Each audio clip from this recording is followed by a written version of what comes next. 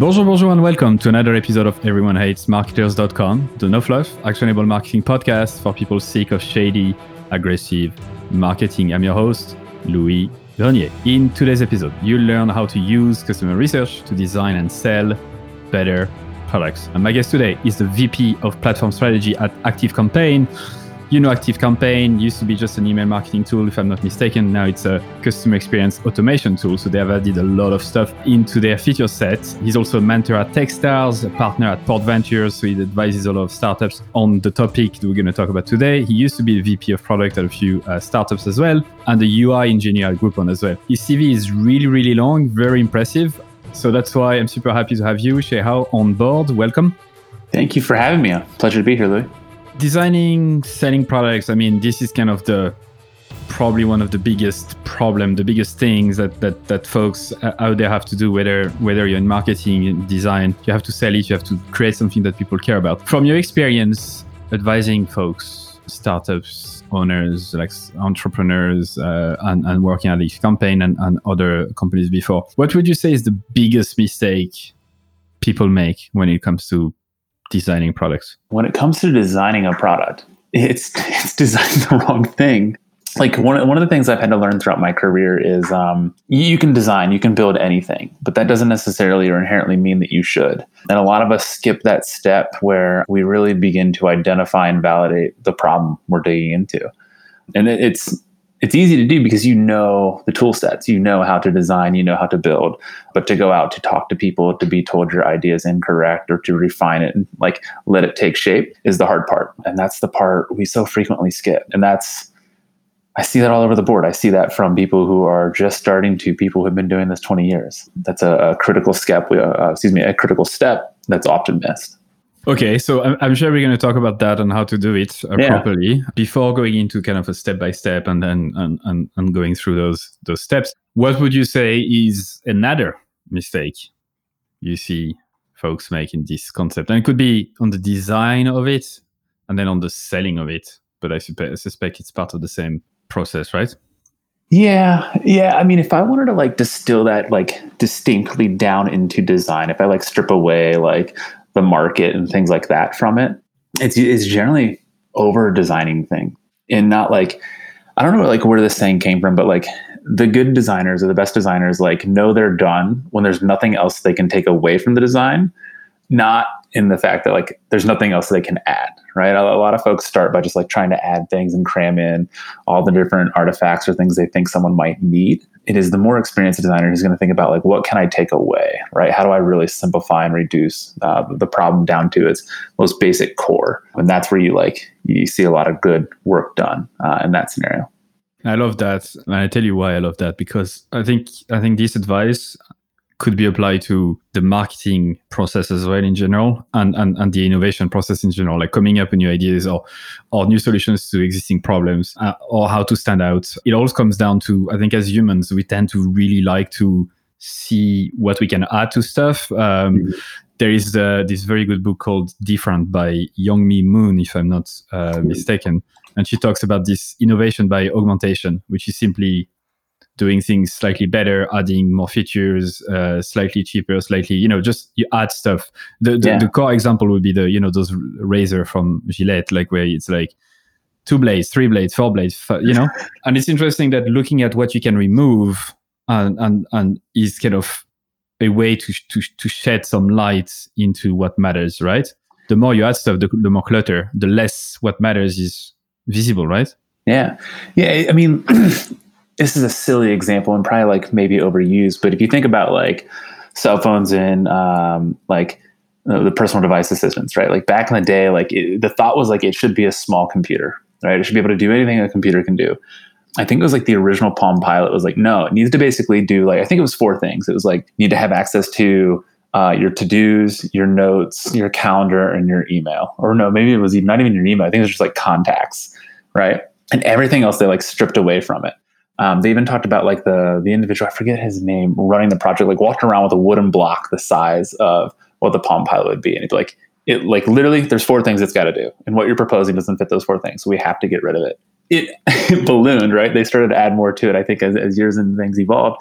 And then Apple comes around and comes out with an iPhone that like at the time didn't even have like picture messaging. Like if you think about that, like the multimedia messaging side, like it didn't do, where plenty of other phones were well past this at that time. Again, just focusing on the basic core, like nail the experience from this, and you can iterate and evolve as it goes. Obviously the iPhone's far more complicated today, but it was at the core, what's the real problem we're trying to solve? And how do we like compact that into what we're going to deliver to get off the ground?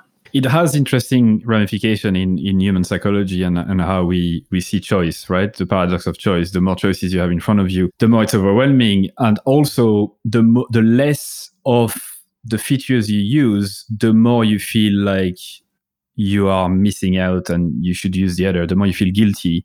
So you take a decision on, I'm going to use that for this. And then you realize that you can do plenty of other stuff, but you don't use it. It's actually creates anxiety and makes you feel regret about the choice you made. So that's super interesting. And that's exactly as you said. I think I could extrapolate that to the craft of marketing as well. I think the experienced marketers know what to remove, what to focus on, and are not adding fluff for the sake of fluff. And that's definitely something that I've seen so many times over and over. It takes a willingness to be bold in that scenario, right? To like actually stand for something. And that's where you see a lot of marketing go sideways. Like you'll read the lead or you'll read the first paragraph and you'll be like, I don't know what you stand for. Like I have fundamentally invested 30 seconds into this and I am no more wiser for those 30 seconds. Makes me laugh that you say 30 seconds as a huge, that's very valuable, right? Like that makes you think when you think about it as a designer or a marketer, or whoever crafts things for people to make changes in their life. 30 seconds is a long fucking time. Yes, that's being generous. Yeah. Yeah. It's a long time when you're bored or when you don't like what you're seeing. It could be a very, very short time when you enjoy the moment. So you gave a great example here of focusing on the core and knowing what you stand for and being bold in that sense. Could you come up with another example to illustrate this point? I have one. If you're completely lost, I can talk about it a bit, but I'm pretty sure you have some. I'm sure I could come up with a few. All right, if I can blend like active campaign into the conversation, sure. So like where I currently work, right? We have a few like pretty core like values we hold true to how we think about our customers and where we build. And one of those is we're the anti all-in-one. We think like the products that are like, hey, we're going to be everything and all things to everyone. They're fundamentally just not that good. And it's irresponsible to think that you could build your entire business on one platform. Our belief, our ethos is the idea that you can stack your tools together, and you should be able to have your tools actually work together and provide orchestration between how those integrate to one another. So as we go about building certain features and making different, decisions, like for us, we're not going to do that because we don't believe we'd be the best at that in the world, right? And that like we'd rather integrate with the tools or companies that are going to do that well versus try and build those features or functionalities ourselves. That'd be like another example of just like you got to kind of know where your core and your heart is. And for us, that's an automation. That means that you've decided not to build certain features, knowing that other not competitors, but other complement like products have it, and there's no point building it because it's not part of the core, right? Yeah. I mean, you just like you have to measure that out, right? And understanding like what is it we want to do? What do we uniquely want to solve? Your customers are going to push you. They're going to have requests. They're going to try and drive different demands into it. Some will be valid, some won't, right? And I think if you don't have the ground by which like directionally where you want to go, it's very hard to filter that feedback or get a sense of how do I respond to that, right? Like how do I actually ask the next question to follow up to see if that's really valuable or not? I'm going to share an overused example, I know, but it's something that the detail of it, I had never heard before. It's about Google when they started as a search engine, right? So they were competing against Yahoo at the time that had notoriously a shit ton of links on their homepage. I mean, there was everything from weather to news to whatever. I think it's still the case. So they focused on only the search, and internally they actually had someone in particular was really adamant about the number of words on the page. I've heard this. And they were counting, and as soon as it went over a certain threshold, I'm going to come up with a shitty fucking number, like 80 words or plus. They were like, nope. Fuck, like we need to remove stuff. So you've heard that as well, right? Yeah, I mean, and like the words were dozens, right? Like it was like it was like in the 50s or something. Like it was incredibly low, and like I think it still is. Yeah, there's not even like a sentence of text on their like the homepage, right? It's a few links to where you need to go, but other than that, like it's just you're here to search, like get into it. And I know, obviously, when you move past the homepage and then you look at the fucking clutter of ads, and they still have simplicity about it. I think they still are true to their ethos. And I know it's kind of survivorship bias to look back at a fucking multi-billion-dollar company and trying to look at lessons. But I think it's interesting because I don't know how many companies that would have been able to stand their ground that much for that many years. Obviously, now they have so many other products, but like the search, it's still very close to what it used to be. And the pressure to have added stuff to it should have been immense over years. And yet they stood their ground. Yeah, I absolutely agree. So that's second mistake. Really interesting. Let's talk about the third one, if you can think of one. If not, we can move on to how to actually, go through the steps to design and sell stuff.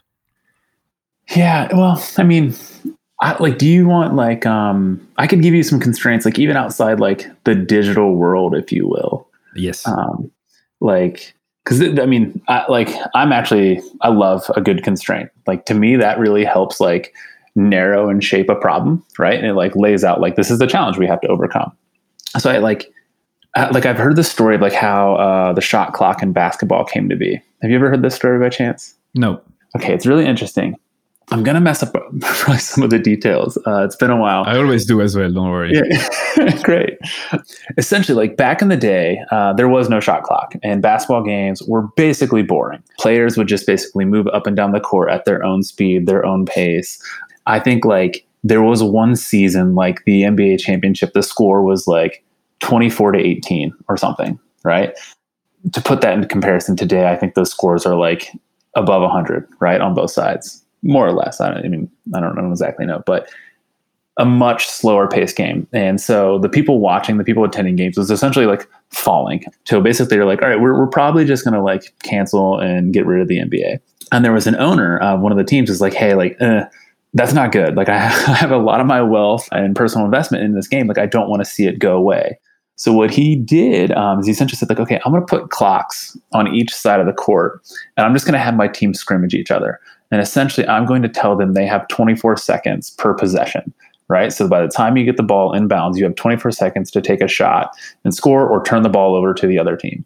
And as he had his team scrimmaging one another, like the game picked up, right? Players were moving up and down the court out of necessity. They had to. He invited some league officials over, other coaches, other owners. Everyone kind of got hooked on this. And they're like, all right, let's just try it. Like, let's implement the shot clock as a rule in the NBA. And since I think it's just fundamentally changed and re-evolved and imagined the game, but based off a constraint of, hey, like let's actually shape and focus this a bit further. And so that's a beautiful example because it shows that adding constraints adds value, right? It's like, it's counterintuitive when you think about it simply. It's like actually restricting certain parameters like time or whatever, height. It could be anything in sports and in other stuff. Forces you to change behavior and to change things so that the rules become the game become more enjoyable, and in general the things can be changed fundamentally. I mean, I'm thinking about, for example, when you look at the webinar environment at the minute, or what's going on with just webinars and online events and virtual summits and stuff like that. Pretty much every single one of them are like long sales pitch where everyone talks for a long time with slides that are just boring as fuck. What if you change the rules, right? And that's what we've done at Hotjar, where I work, where we decided, what if we could change things from long, boring, salesy virtual summit webinar to 5 minutes per person only? Yeah. So what if you add constraint like that? And it changed everything because it forced them then to distill everything to one core insight, forced them to stop selling their stuff, forced them to focus on the value, and it added an incredible amount of value for people by reducing the time. So I love that example because that's one thing that people forget about, exactly in this world where you want to add stuff and add more things and do all things for all people. Restricting yourself is super interesting. Do you have another example on that, or? Yeah, I mean, I could keep going on those. Sure. So even if I stay off of like the digital landscape for a minute. All right. So when I was a kid, if I can share some stories. So at one point, my father was cutting down a tree, and as he's cutting down the tree with a chainsaw, I remember essentially a chunk of bark or wood, what have you, flew off the blade of the chainsaw, got stuck in his eye, right? Hit his retina. The story ends well. He's good. Everything's is safe and above board. But what was interesting is as part of like the recovery for that, doctors put an eye patch on his good eye. And essentially they didn't want to let his good eye try and overcompensate for his bad eye, right? So they forced that eye that had, the strain on it actually work a little harder, right? To catch up with what would be, his good eye. Funny enough, like not there long after, I ended up breaking my humerus. So that'd be the bone that basically goes from your shoulder to your elbow. Mm-hmm.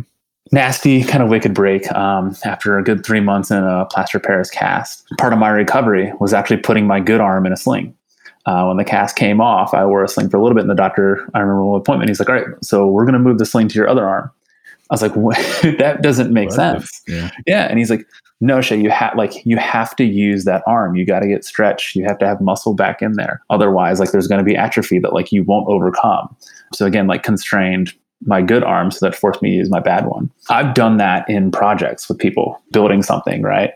My role in that scenario is usually on the basically design front end development, and I'll work with a back end component or partner of that.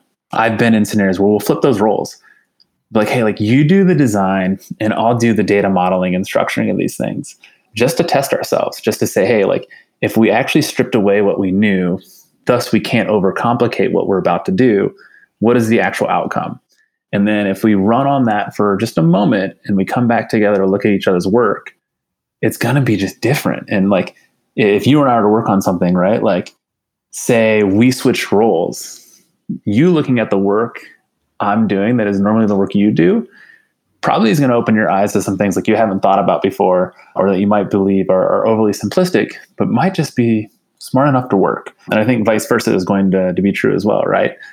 You might come up with designs or some developments that not the way I probably would have done it, but doesn't mean that they're not value or, won't actually work. Thus I could learn something from them, if that makes sense.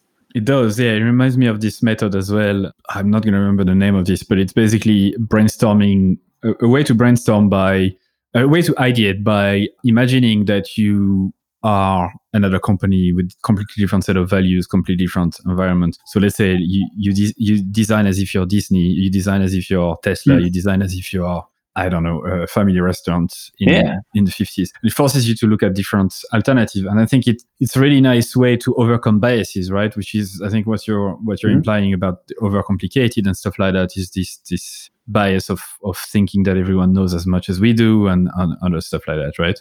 Yeah. I think there's value in one, just like breaking your habit in that scenario, right? Like giving yourself perhaps a little bit of a constraint, thus you have to break your habit. And I think like fear plays a big part in that. A lot of times we don't want to do it. We're just like that seems discomforting or disorienting. But it's when you stretch that, I think like you're going to grow, you're going to learn more. That's incredibly valuable to do. I don't like recommend shying from that.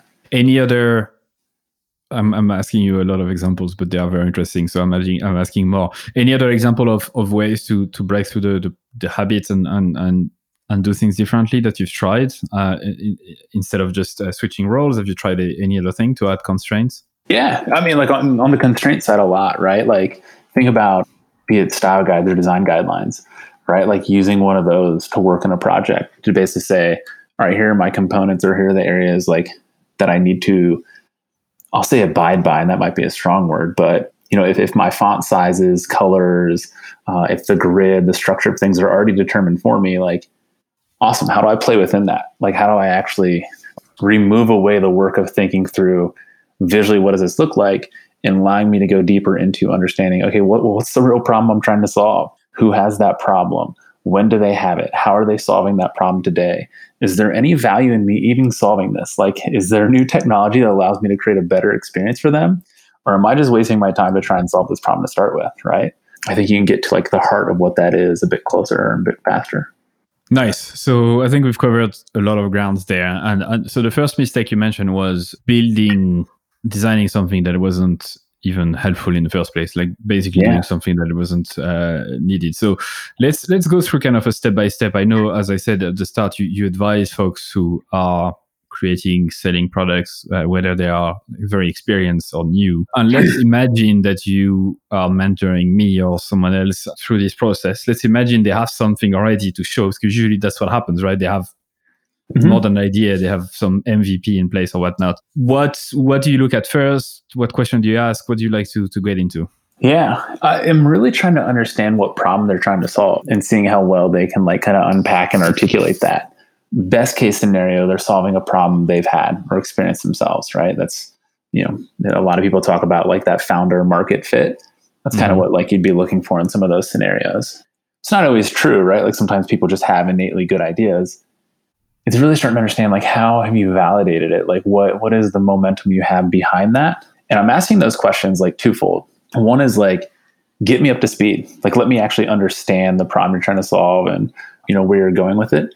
But also I'm trying to understand, have you done that work? Like, have you checked that box yourself to begin with? Because if you haven't, like we might have a problem right there, right? I'm trying to get a sense of what that problem is. And then it's, digging into, okay, well, how are you going about that? What is that actually starting to look like? What is the product? What's the interactions there? How are you bringing about to life to solve that problem? It does. I'm going to ask you a very basic question, but I think it sounds basic, but I think it goes deeper, because I know everyone talks about it, whether it's marketing, in entrepreneurship in general, in design, it's about this problem. Do your users have this problem and whatnot? But what does it actually mean? How do you define, like when someone summarizes that problem to you and tell that to you, how do you know whether it's a good problem definition or whether it's like not really a problem, not really painful? Like what is at the core, what is a problem? Oh, that's a big, it's not a basic question. That's a really big question. Yeah, like you're trying to understand, is that really a problem, or is that a perceived problem? And then is there a market behind that has, attention or value to wanting that problem to be addressed? How you peel back the layers of that is tricky. The questions I'm not going to ask, right? And this even if I'm not advising, if I'm building something myself, like I'm not going to ask people how much they'd pay for something. I'm not going to ask people, would you buy a product that did this? Or do you think this is a good idea? Like you're setting yourself up to like have a difference between what customers say and what they actually mean in those scenarios, right? So it's actually trying to like pick behind what would be any broad ideas, any generalities, any fluff, any hypotheticals, any honestly even compliments they're getting on their work. Like that to me is all bad data. Okay. Don't need that. So just to summarize that, a problem is not a set of compliments that you received or a set of assumptions you have or a set of things that people tell you that they could potentially do in the future. Mm-hmm. All right. So that's not that. Yeah. What else is it not? Someone giving you an idea, right? So if I'm presenting something to you, you being like, oh, hey, like what if you tried this, or what if this did X or Y? Like those could be good ideas. But again, like if you don't know the heart or core of the problem you're trying to solve, like that's going to lead you astray. That's going to like take you on this long path that eventually like you're going to be deep in the woods and not really know how you got there. Right. And like without that footing, what does it mean? I'm out here, I have ideas, but I don't know what they're grounded to. I don't know how to actually bring those to market or where attraction to those could be. A problem in that sense would be, what is the thing that is preventing a certain portion or a certain set of people to go where they want to go?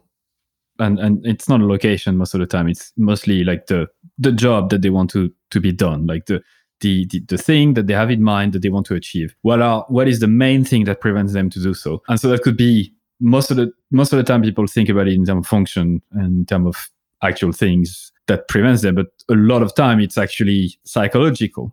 And in fact, a job to be done is psychological in nature. It happens in your head, right? Mm-hmm. So it could be anything from, I want more control in my life. I want more self-esteem. I want to feel better. I want to have a better body. I want to have more money. That's so a problem. I mean, I'm just trying to define it. Yeah. In my own definition would be, this thing that prevents you from from going where you want to go, and you're actively looking at passing through it or solving it. If you're not, if it's just a small nuisance, you don't have a job to be done, you just have a job. Like it's you think about it, but you don't want to do anything about it. Yeah, I think like something to note too is like I'll talk to people a lot. I'll be like, there are actually very few new problems in the world, but most problems we've already encountered. I think the big difference is technology is now enabling us to solve these problems in different manners and to create better experiences, right? Uber's not a revolutionary idea, right? Like it's actually like on the surface a bad idea, right? You've been told your entire life, like don't talk to strangers and don't get in cars with strangers, right? Or excuse me, don't talk to strangers on the internet and don't get in cars with strangers. Uber's entire like hypothesis is like, well, you could use the internet to get a stranger to come pick you up and take you somewhere, right? It like on the surface is such a bad idea, but it's solving that existing problem of hailing a cab is a pain in the bones. You never really know what it's going to cost you if you get stuck in traffic. If we could change that using technology, and at a moment where, everyone starts to have cell phones, all those cell phones generally have GPS, is a perfect market cross of saying, hey, there's a good product fit, there's a good market fit here.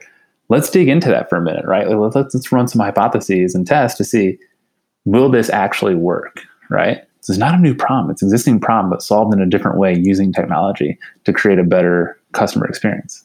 So a good problem is not a new problem. Like it's, as you said, it's something that is an existing problem that you can solve differently. A problem is not an idea that someone else told you or some future state's answer that tell you I'm going to do this or whatnot. And it's also something that, I mean, to be successful, to be able to solve it, something that people are actively looking to solve.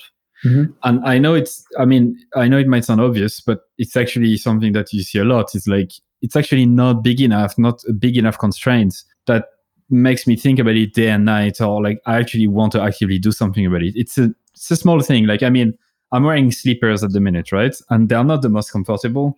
Yeah, I wish I had better slippers, but I'm not going to go out of my way to buy new ones, you know? So it is a problem that my slippers are not super comfortable, but I could care way more. Yeah. Yeah. It's not reaching a threshold of like, I actually need or want to change this. And sometimes those problems, like that's where like the questions will matter, or how you dig into it matter. Because like what your answer to that might be, I just need a more comfortable slipper, right? But maybe it's just a nice pair of socks, right? Or maybe it's not a slipper, it's it's a sandal, it's something else. It's hard to tell.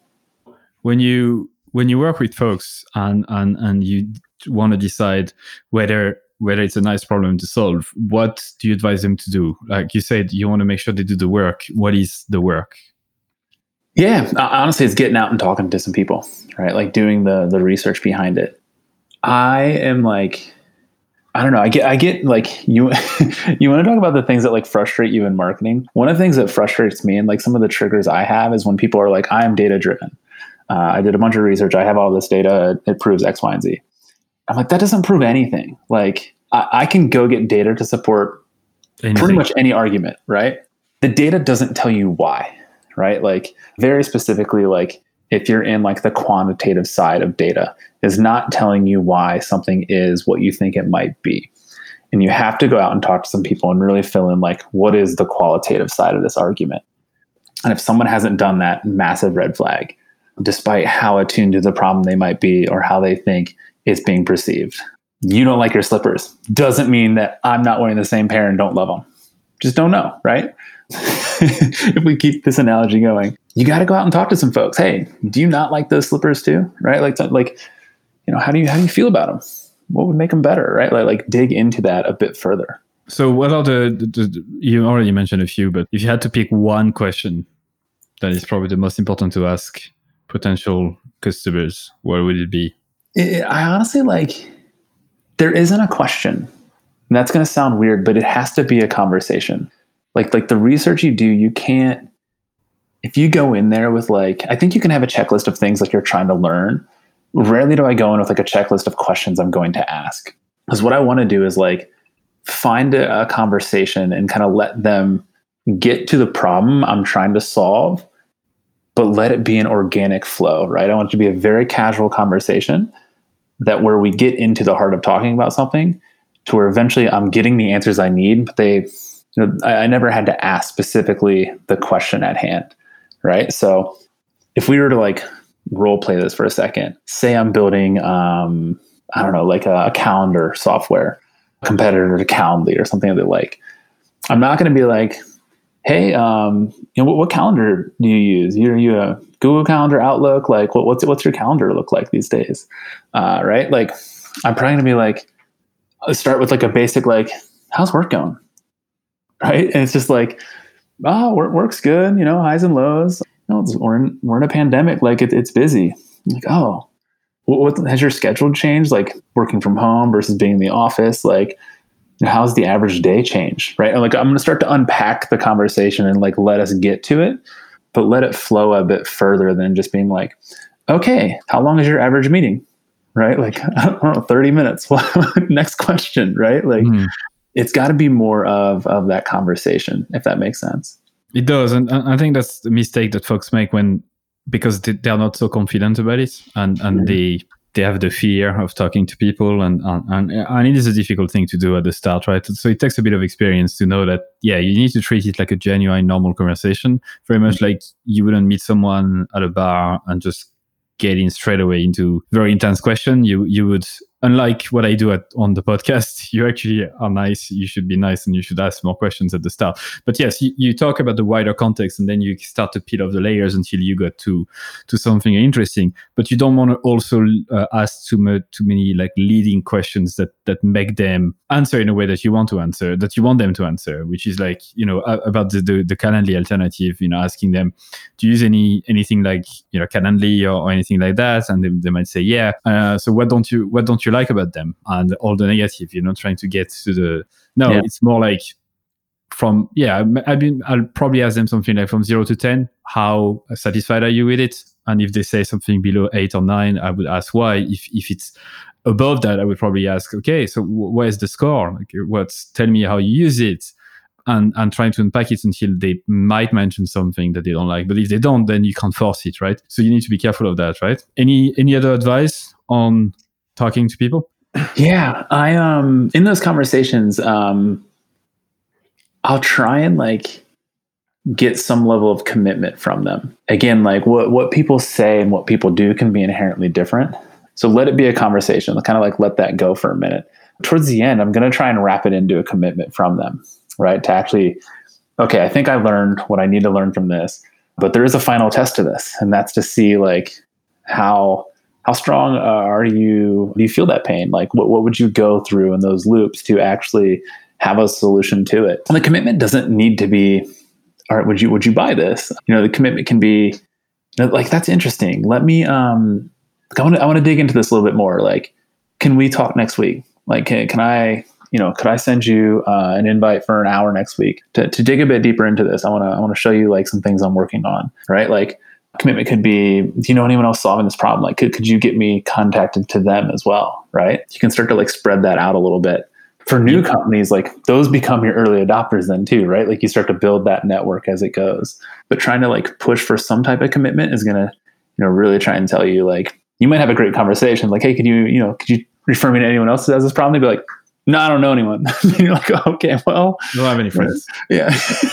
So there are 3 types, right? It's time, money, or reputation. If you can't get either of the 3, you're basically fucked. So time, can they give more time to you in the future? And money, are they willing to spend money right now, like actual cash? Yeah. And reputation, which is also a good one. Like, can you intro me to people? If they're like, not so sure, that means that they don't want to put their reputation in jeopardy by recommending something that they think is shit. Yeah. Yeah. They might just be leading you on a conversation to be nice. They don't want to be controversial or kind of dig into making you feel bad about it. Yeah. You're exactly right. Especially like when you talk to Americans, be very careful with those. Oh, shoot. French people, they're fine. French people will tell you this is absolutely shit. Russians, in particular, apparently, the more you go to the Eastern Europe side, the more they're going to tell you exactly what they think. It's true. I mean, I'm making massive generalities, but it tends to happen. Yeah. It tends to happen. Okay, so you talk to them, you understand whether there's a problem worth solving or not. You make sure that they talk to people. What's next? I mean, then it's like rolling your sleeves up, right? How do you put that in action? All right, you have a pretty good hypothesis. You probably have some good research behind it. Hopefully, it's refined a bit of that idea, right? Like again, if it's not a new problem and we're going to solve it in a different way, how do we test that? How do we like narrow that down into the smallest or sizablest theory, if you will? So an example of this, I have a little side project around like leadership coaching and one-on-ones. My hypothesis was, as a manager, it's hard to switch gears. Say, I'm going into a one-on-one meeting. I just came out of this strategy session, so now I have to switch gears and basically be like, okay, like I'm going to have a conversation around how someone feels and what's going on. Would that be easier if there were questions to help prompt that conversation and get it started? And would managers pay for that? So even before building out like platform where people could log in and submit their answers and dig in, it's just a landing page that said, hey, are you willing to pay $9 a month to get 5 questions emailed to you every week? Right? And you just ask those questions to your team at your leisure in whatever meetings you have. But the thought being there's value in the question. Take 2 hours to build, right? To test. And then how do we get that into market? So, it's kind of like getting back to like the basics of lean, if you will. Like, all right, how do we really size that down and test it? And how do I do that in a way that like I can learn if this is going to work this week or not, right? Or if I have a different problem. This week. So that's the time frame we're talking about, right? It's not about just overly thinking about it and whatnot. Okay, so let's talk about that a bit then. Testing that within a week, like gaining results, knowing whether there's something tangible there, a problem to solve. So what would be seems like your advice is making sure that you describe the problem in a simple way and you put something out there and you show it to people, right?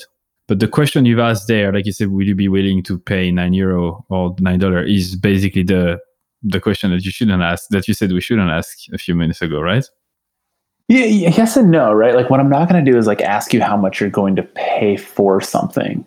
Okay. Like I can generally start to understand where there's a value in it.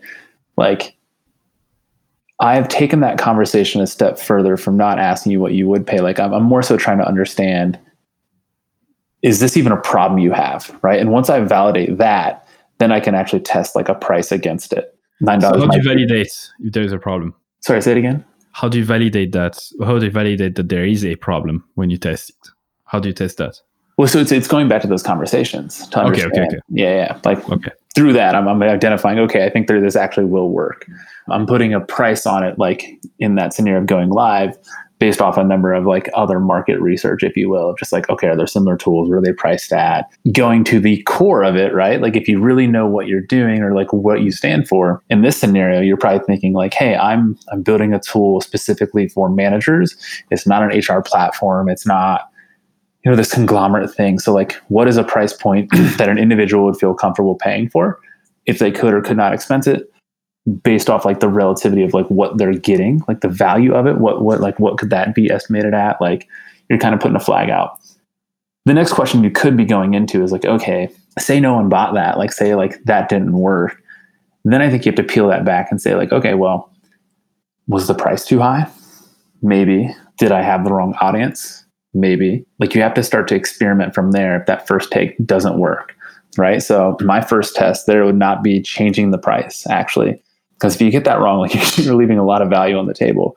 My first like take there to be like, well, let's go try a different audience, right? Like if I built that product and put it on Product Hunt and didn't get anywhere, okay, let me go see if I can find a community or a forum to go get more feedback from and share it there and see if I can actually like spark up a bit more dialogue around what people are thinking about this. I would try and expand the reach of it before I'd go in and change the price.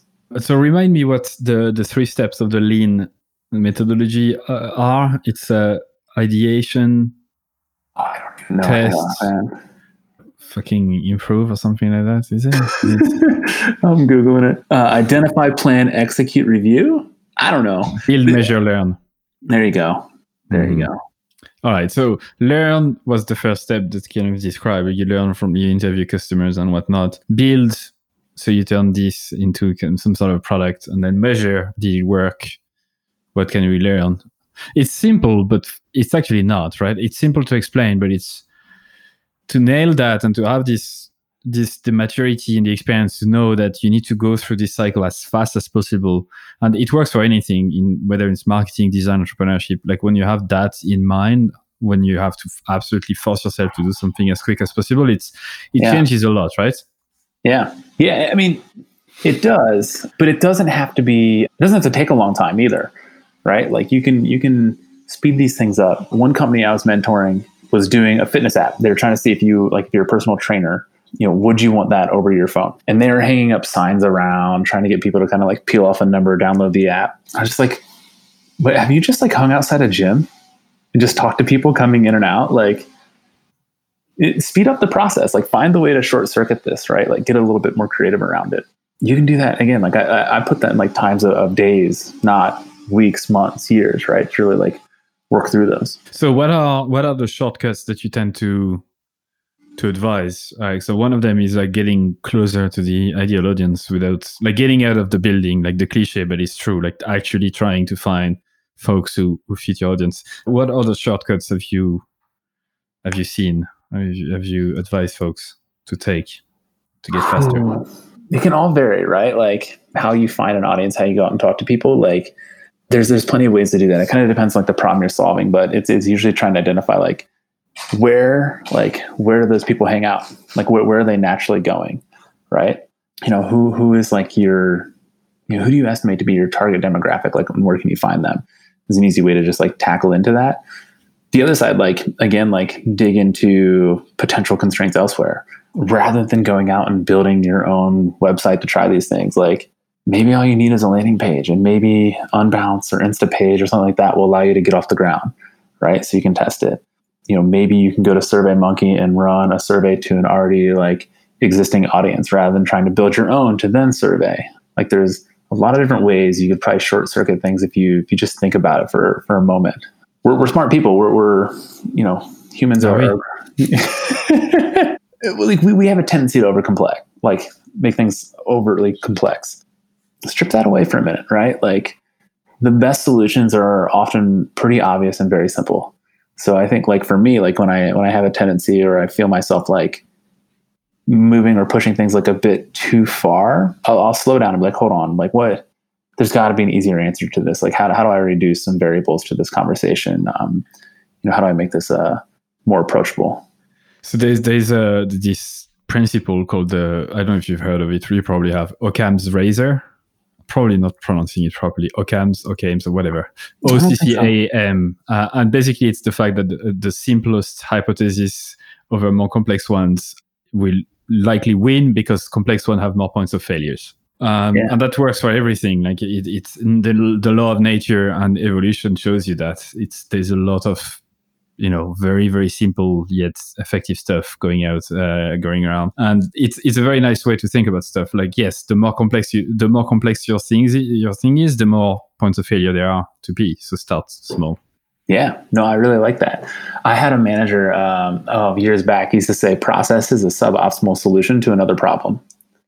Right? Like we're always trying to layer in process, but it's like, what's the real problem? Like why is that coming and being defined? And like, can we actually solve the root of it versus continue to add process?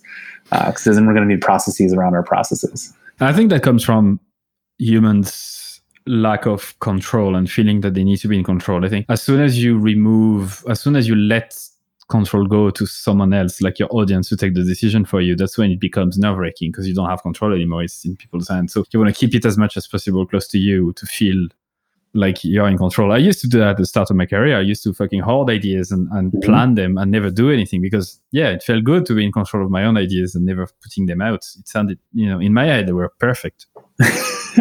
Yep. And then like that scales too across teams, right? Like being able to let go of some of your own ideas in favor to test others. I think like it's where did the disagree and commit come from? I feel like Jeff Bezos has talked a lot about it at Amazon, but I don't think it originated with him. The thought that you and I could so adamantly disagree on something, but we don't let the disagreement draw a line between us and like put us into paralysis. That eventually like one of us is like, nope, all right, cool. You know what? I don't agree with what you're saying whatsoever, but I'm going to get behind it 110%. I'm going to give it everything I have, much like it was my own idea. We're going to find out. And we're going to do that in a way that allows us to work faster, not sit here and continue to argue and debate this to death. So it's been attributed to Andrew Grove at Intel. There you go. And then Amazon added it in 2010 as one of their value: have a backbone, disagree, and commit. Yeah. Nice. Okay. Well, on that note, I think I want to thank you, Shay, for your time, for going through all of those questions. I'm just going to ask you one last question before I let you go. What are the top 3 resources you recommend listeners right now? It could be anything from books to podcasts to software to events, whatever. Yeah. I do 2 things. Like, I'm a very kinesthetic learner. I learn by doing, frankly. I can sit in a classroom and you can lecture me. I really understand when I start to like put my hands on it. So that's what I'm always advocating for others, albeit I know they might be different learning styles, but to me, there's no better way to learn than experience, right? So where you're getting that on the job, great. Where you can't, build a side project, right? Like, do something in those extra hours if you can afford to do so. On the books front, I love to read as well, very adamantly reading. So, if you're on the the research end and you're digging in as like a founder or early stage, there's a book called The Mom Test. Kind of a horrible name, but a great book. It's about how to talk to customers, how to actually like have those types of conversations, and the idea that it's not just a question that's going to unlock it. It really is a sequence of things of getting to know them and their problem and where the value for you might be. I'd also dig into Traction. Traction's another good book. Traction, like how any startup can achieve explosive customer growth or something. But have you read it by chance? Yeah. It's the 19 channels, right? Yeah. Yep. Exactly. I think that's a good like idea kicker. I loved obviously Awesome by April Dunford. Like from a copywriting standpoint, I think it's really smart. More mature brands and you're growing. Like there's a book called How Brands Grow, like what marketers don't know. I think it was by Brian Sharp. Yeah, it's awesome. You have a copy. I do. It's okay, nice. It's a sharp book. I agree. I love it. Marketing science instead of bullshit, which is always nice. Well, Shay, once again, thanks so much. A lot of great examples, a lot of great insight. I think everyone got a lot of value out of this episode for sure. So thank you so much. Yeah, awesome. Thank you so much for having me. I appreciate the opportunity to come on to share and have a conversation. So thank you.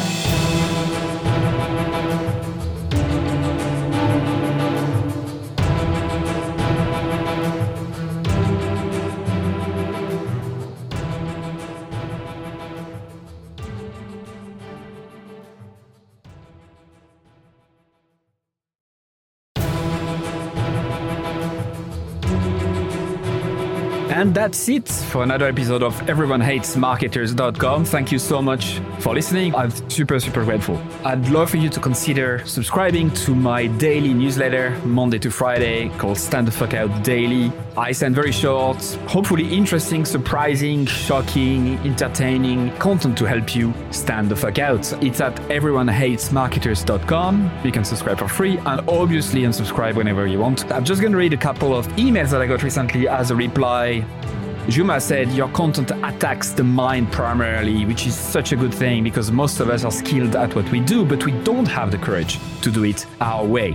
Mark, who just subscribed a couple days before, said, this is my first issue of your newsletter. Love it. Glad I subscribed.